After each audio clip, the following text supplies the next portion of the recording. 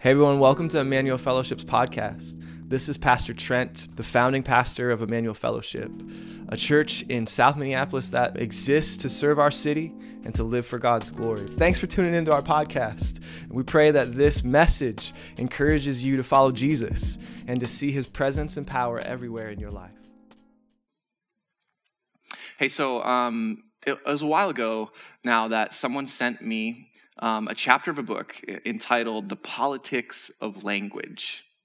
And as a communicator, I was fascinated by it because I'm always convinced and concerned with how do you say things in a way that causes them to have an effect? What's the connotation of this word and that word? How is someone going to hear this? How is someone going to receive that? And so as I took that chapter in, my mind was alive, right? Because as a communicator, it was brilliant. It was full of all sorts of insights and incredibly practical. But the more that I turned it around in my head, theologically, I thought there's something a bit problematic about the approach here. So here's why. Because the assumption that the chapter made as it sort of went on is that the primary problem going on in our society is a matter of language, not a matter of lens. And the solution then is that Christians even have the need in order to be very much more careful in their language so as to be able to create a kind of discourse publicly that we could all enjoy together. And that's actually helpful. And I believe as a leader that the prerequisite nowadays is that you have both courage and nuance in the way that you communicate. You can't lead anyone or anything without that kind of nuance. But I was troubled just as a pastor and as a theologian to go, if we think that changing our language will fix a problem rather than changing our lens through which we see the world, I think we've put a Band-Aid on a gaping wound. Because in reality, what we need is to be confronted with the fact that for many of us, even Christians, the primary lens through which we see the world, the primary grid through which we evaluate things, perceive them, is something other than the gospel. That even for well-meaning Christians, things like political differences, things like power dynamics, things like our own personal set of issues and circumstances often become the first thing that we see rather than seeing through the lens of the gospel, seeing through the lens of the kingdom of God. And so what we need to do actually is to ask the key question of how do we actually keep the gospel central? How do we keep the gospel central so that it becomes the primary thing through which we see life, rather than something that has shifted to the periphery? Because the reality is, when we start to begin to make assumptions beyond what the scriptures say in terms of the centrality of Jesus and who he is and what he's done, we inevitably experience gospel drift, such that what should be central becomes periphery. Now, I'm betting that you perhaps have experienced this. Because when the gospel shifts and drifts from what's central in your life, from what is satisfying in the highest sense, then easily the faith becomes something blah, or at worst becomes something belligerent. But if the gospel is central, then the themes that Paul's weaving in this letter of grace, love, charity, kindness, overflowing actually begin to characterize our dialogue as a church, and increasingly so ours as a society. So how do we keep the gospel central? Okay, look with me at the beginning of 1 Timothy. Let me just read the introduction to you. Paul, an apostle of Christ Jesus by the command of God our Savior and of Christ Jesus our hope. To Timothy, my true child in the faith. So who's writing? Paul is writing this letter, and he's writing it to the recipient, Timothy. And he calls Timothy his true child in the faith. Just in a few verses, he goes on to describe what that is, okay? So his true child in the faith has the aim, this is verse 5, the aim of our charge is love that issues from a pure heart and a good conscience and a sincere faith. Love that issues from a pure heart, a good conscience, and a sincere faith. Certain persons, if you read the next verse, whom we could say probably are not Paul's true children in the faith, but they're more like Paul's prodigal sons. Paul's prodigal sons have swerved from this being the marker of their life. And so, like, if you just keep reading, they've drifted into different doctrines. They've devoted them things that promote speculation rather than stewardship. They've swerved from love and grace and faith. They've wandered into vain discussions, and they've started making confident assertions about things that they don't have understanding about. Now, I don't know about you, but I'm still reading the Bible here, right? This is not my Facebook feed, right? This is not like vain discussions, confident assertions where people don't have the full picture, where different doctrines, speculation rather than faithful stewardship. This is our time.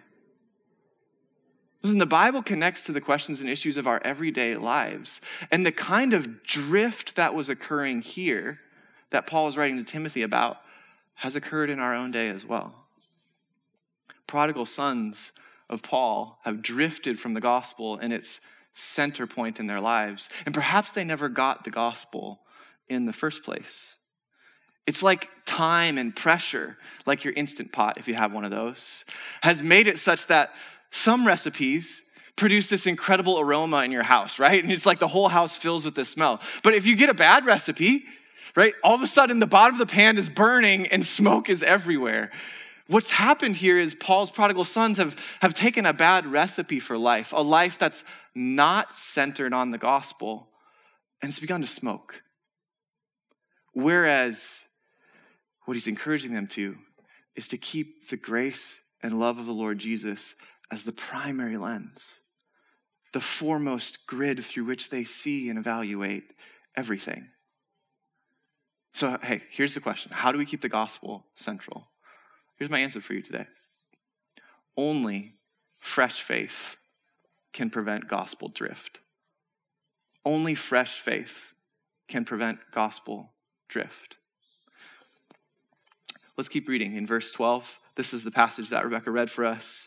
I thank him who has given me strength, Christ Jesus our Lord, because he judged me faithful, appointing me to his service, though formerly I was a blasphemer, persecutor, and insolent opponent. The first movement of fresh faith that has to be present in your life, if you are going to keep the gospel foremost, rather than let other things creep into its place, is that you need the movement of former to faithful. You need former to faithful in your life on repeat. Put it this way, for the gospel to stay central, your life must have this pattern of formerly I was this, and then I learned a faithfulness like this. Now, listen, it takes one of those moments for you to become a Christian. That's what Paul is recounting for us here. The time when he moved from this former position of a blasphemer, persecutor, violent man, and then to faithfulness. But if it takes one of those moments to become a Christian, it takes many of those moments for you to live as a Christian. Your life has to have the cycle of, I was stuck in these things. Literally, I needed the strength of Jesus to pull me out, empower me to begin to live a different way. Formal to faithful movements have to mark you consistently. Right? This is the life story of Paul that he's telling for good reason for this church. And as he tells it, right, he's saying very clearly conversion is essential to Christianity.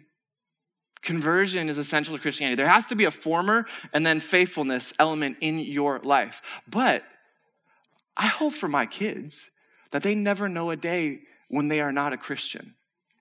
Like, that's my goal with Laura as we raise them in the faith, that they would never know a time where they say, hey, no, I don't believe that. I am not a Christian. That's not who I am. And so even with that dynamic, if they don't have former to faithful movements in their life story, they will never get the gospel and actually be a Christian. Even if you operate out of a Christian home, and you've known the Lord for as long as you can remember, if you don't have moments where you go, yeah, the Lord did some work for me there. He unstuck me from that, empowered me for a new kind of life, then you won't have an appreciation for the gospel, and the gospel will not stay fresh for you. This phrase here, that he judged me faithful, appointing me to his service, can be a bit misleading. Listen to this. One of the scholars that I read about the passage says, Paul's not arguing here that Christ foresaw that in spite of his sin, Paul would then prove himself faithful in the end. Rather, the sense here is the potency of divine calling to achieve certain results. It's not that he said, oh, Paul's going to be a stable man, so I'm going to bet on him. It's no, that the grace of God appeared in his life so strongly so as to produce faithfulness as a result.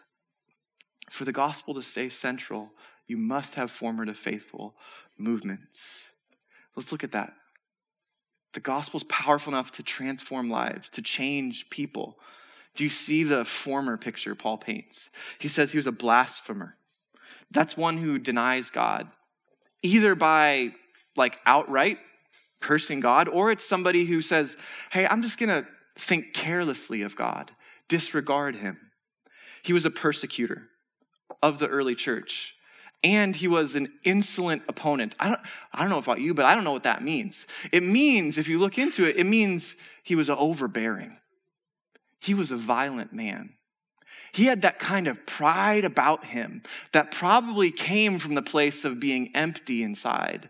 And the insecurity inside produced a kind of arrogance outside that somehow in the human experience creates the worst kind of behavior, ordering the imprisonment and the death of the early Christians. And then what about the faithful? Well, what is he passing on to his true child?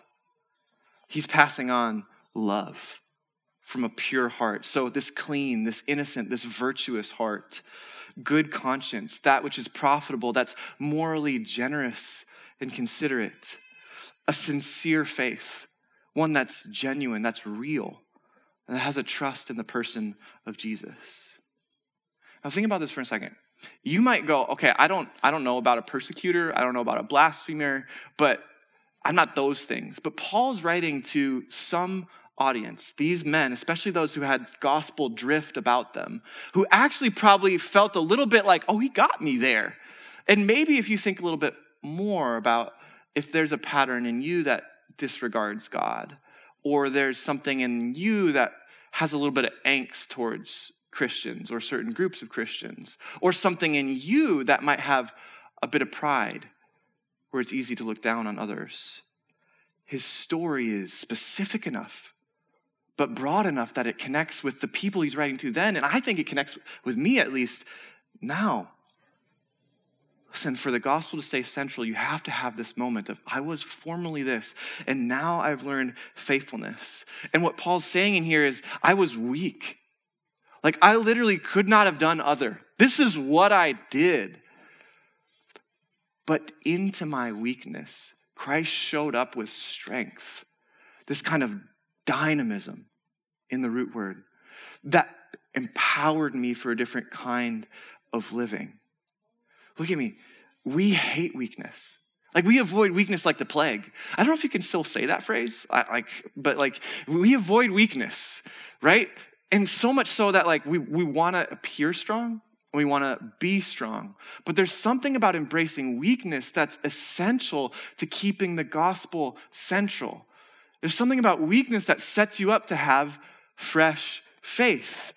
This moment where lights came on the Damascus Road, which is the first time Paul met Jesus, and he was blinded, thrown back onto his back by the power and the light and the glory of Jesus. That was one time that Jesus showed up in strength. And the lights came on. But Paul's life was the repeated pattern of that. It wasn't the only time Jesus showed up in strength for him. It wasn't the only time the lights came on, revealing where he was in error and where he needed to grow in faithfulness. Right? That was a repeated pattern for him, and it should be a repeated pattern for us. So much so for Paul that by the end of his life, he was saying things like, I will boast all the more in my weaknesses. Because Jesus had showed up to him in light and said, my power is made perfect in weakness. My grace is sufficient for you even in your weakness. And Paul said, I'll boast in weakness then, so that more of God's power could work in me. So what do we know? We know that faith stays fresh when we have a growing awareness of our own weakness and sin. And also a growing awareness of God's holiness and power and strength. And when you see both your sin, weakness, and God's strength, power in ever-increasing measure, you know what it does? It creates that incredible gap for faith and for the Lord Jesus to show up. The first movement of faith that I see here is from former to faithful. Let's look at the second one. The second movement is what I would call from faithless to faithful with 2 L's, all right? Faithless, I don't have faith, I'm void of faith, to faithful, I'm filled with faith. Let's keep reading here. But I received mercy because I acted ignorantly in unbelief. That word unbelief literally means faithless. It means lacking faith, without faith. And the grace of the Lord Jesus overflowed for me. Overflowing means superabundant, gushing forth, lavish, more than enough, with the faith and love that are in Christ Jesus. What's he saying? He's saying, my sin was here, but God's grace was here, right? I was stuck incredibly in sin and ignorance and unbelief. But then the grace of God overflowed in such a way that faith filled up within my soul. A trust in God came. What he's saying here is that, as we'll see in a minute, I'm a sinner and I need a Savior. This is what he says, right? This saying is trustworthy and deserving of full acceptance, that Christ Jesus came into the world to save sinners, of whom I am the foremost. See, I love the way the old saint, Dr. Ray Ortlund, says this. He says that the gospel is good news for bad people. The gospel is good news for bad people through the finished work of Christ on the cross and the endless power of the Holy Spirit. He says we need multiple exposures, constant immersion, wave upon wave of grace and truth according to the Bible. Now listen, the faith is a creed. Right? The Christian faith is a set of convictions, beliefs. But to embrace the faith and even to live by faith is not something static. It's not as if the faith is this vast ocean of still, stale water that we just hold to and say, it's there. No, actually, what we believe about the good news is that it's much more like the ocean that's constantly crashing upon the beach, wave after wave, bringing in fresh food, bringing in sea life, constantly working and moving. Because the faith is resting upon a person who is dynamic, right? It is always moving. We need wave after wave of grace coming towards us. So for the gospel to stay central, you need to move from faithless to faithful. And not just once, but you need to move that way on repeat. I would even say that everyone in your gospel community, if you're in one of our gospel communities, myself included, needs to have that in their life on a consistent basis. Where in some measure we're going, hey, yeah, I don't really trust God there. I'm struggling to believe what the Bible says there. Yeah, I'm not quite sure God sense God with me there. I am in doubts here. And part of what happens as we gather together in community is we encourage one another to trust the Lord, such that our faith is renewed and grows full again. The language here is of so much generosity and abundance that there's always more for us to believe, to trust. And so the movement from faithless to faithful is actually something you should experience regularly when you come together in gospel community. Like you should be seeing people admitting that they struggle here and then finding by God's strength the courage to trust him there. That's the dynamic that a gospel-centered community should have. For the gospel to stay central, your life has to have the movement of faithless to faithful. This week, Laura and I sat on the couch reflecting on the best pockets of Christian community that we've ever been a part of. And honestly, we've had a lot of experience. We're not that old, but our combined experience of being in small groups is sort of significant. And so as we're reflecting on it, we're going, okay, what made this really good? And I've already told our gospel community leaders that we are not trying to hit grand slams here, right? This isn't you're innovating something new, doing something perfect, and all of a sudden every other Christian community you've ever been a part of is sort of put to shame. No, the magic is not in the method, it's in the habit of being together so that God might work through others and work through you as you minister to one another in community. But even with that being said, we did sort of pinpoint, hey, I think this is one thing that marks all of our best experiences. Want to know what it was? It was fresh faith. In one sense, there was a community where the men in the group were just we are going to be honest. We are going to expose the darkest corners of our heart to one another because we need to be known and God's light needs to shine there. In another community, there was a woman who was just so desperate and so daring to trust the Lord moment by moment. She was always telling stories of trusting the Lord throughout her week. She was always doing weird things like pausing our conversation to pray over someone or to sing over someone. She would stop the conversation and be like, hey, I just think you need to hear this song. And she's like, it says in Colossians I should do that. And I was like, for real? You're going to just sing over us? And it was beautiful. It was powerful because she just believed moment by moment God was there. It was fresh. She was trusting God to be at work. Now listen, what do we know? We know that fresh faith comes as we have an increasing awareness of our own need, that we are sinners. And as we have an increasing awareness of God's holiness, goodness, and mercy. When those two things grow in our lives, when we can say that Christ came to save sinners, and that means me, we set ourselves up for a kind of fresh faith that's powerful. When mercy washes over you wave after wave, you can start to say, yes, I'm a sinner and I need grace. I need mercy. You'll learn to say things like, yeah, last week I was really doubting God here.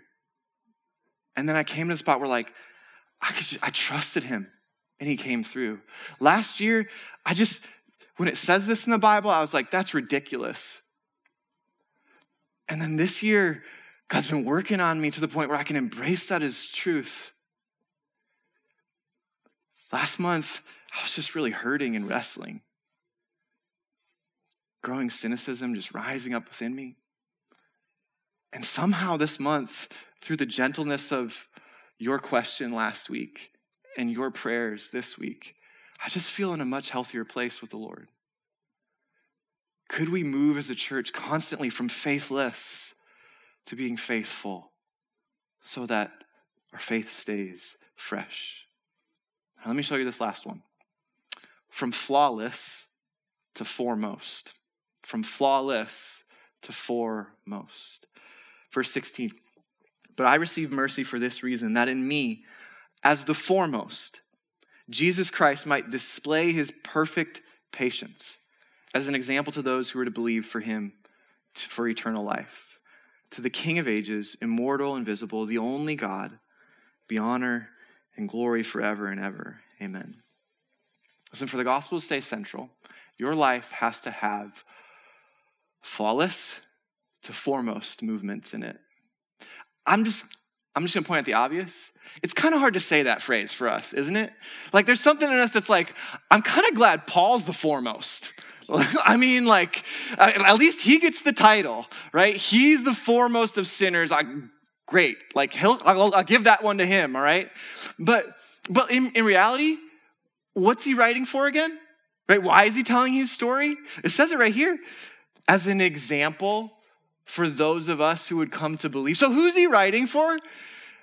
He's writing for them and he's writing for us And if he's writing his example for us saying, I'm the foremost, then that's probably something that we should follow his example into.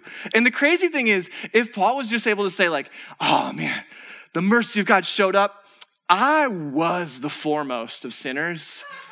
And now I am faithful and I am so godly. That would be great.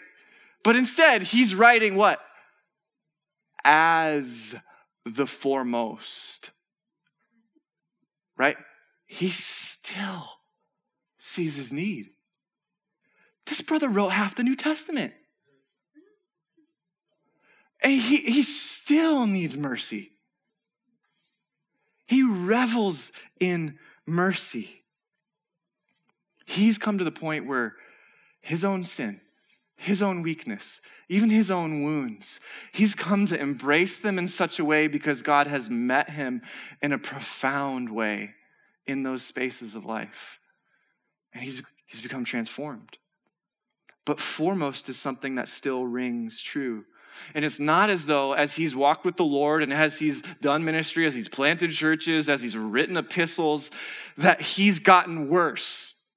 I can tell you now, he's not worse than he was when he started. But the reality of those things is weightier for him than when he started. Because at first glance, he only saw from a distance his own sin. But now he sees it up close. But even as it grows closer and more focused, more weighty, God's grace only abounds for him more and more. He's not getting worse, but his awareness of need is getting better. So for the gospel to stay central, you have to move from flawless to foremost.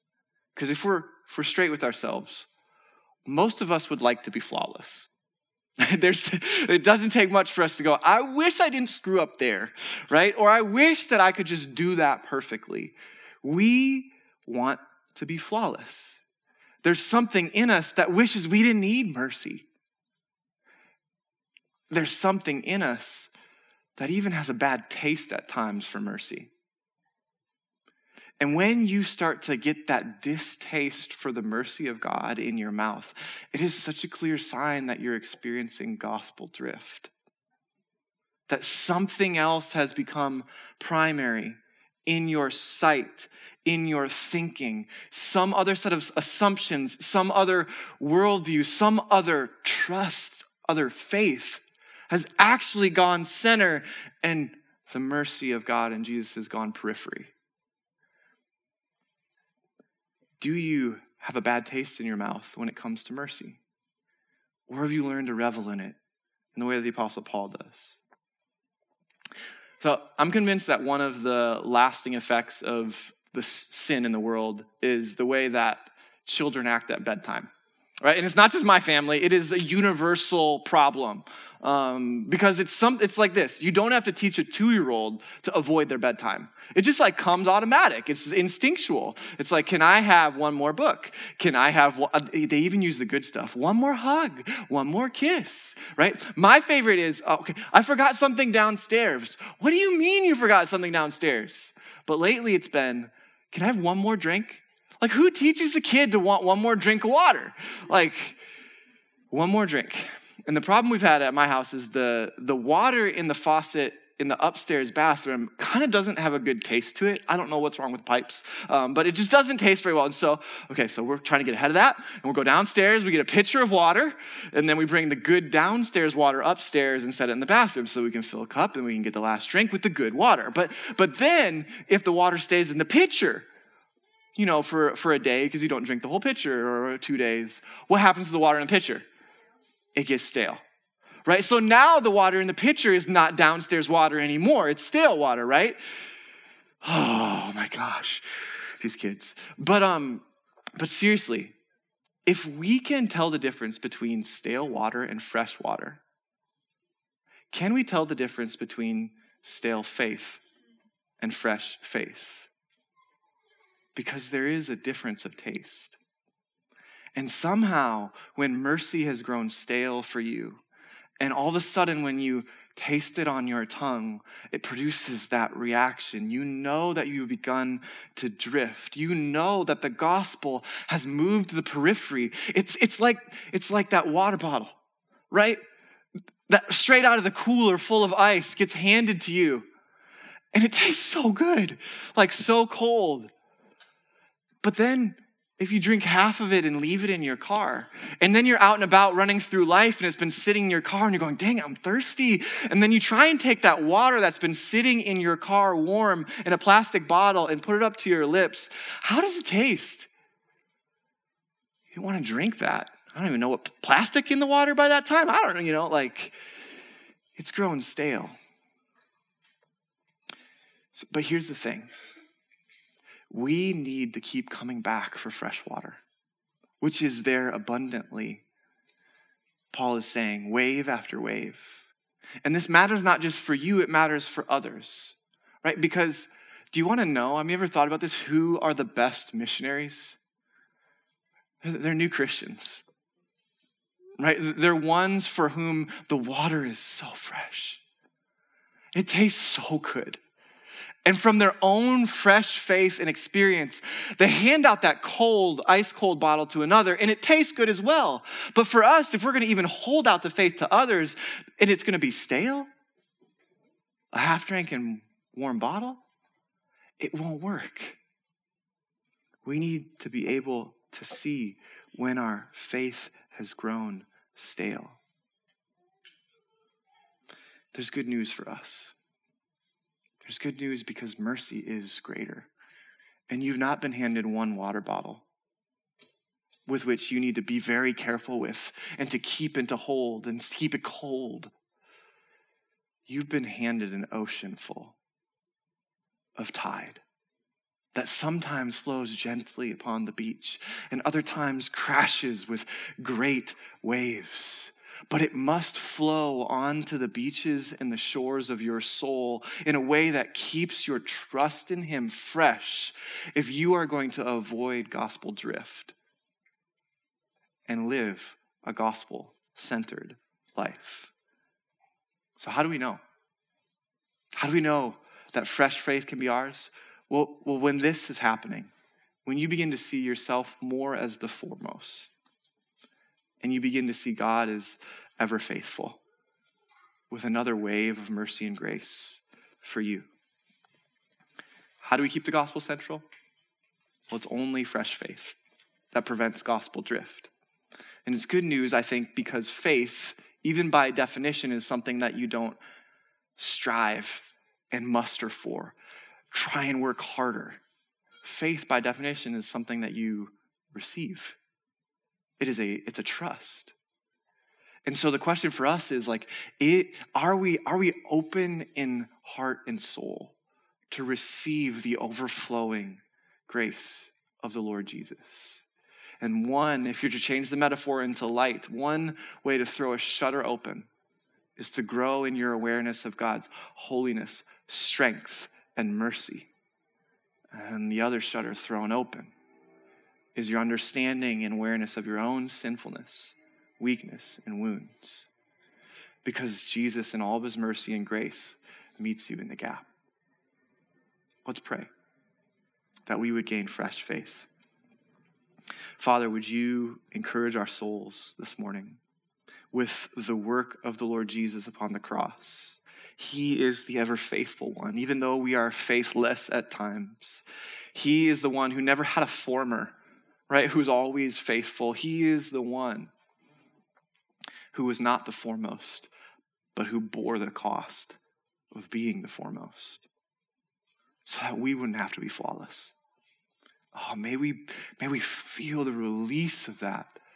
We don't have to be flawless.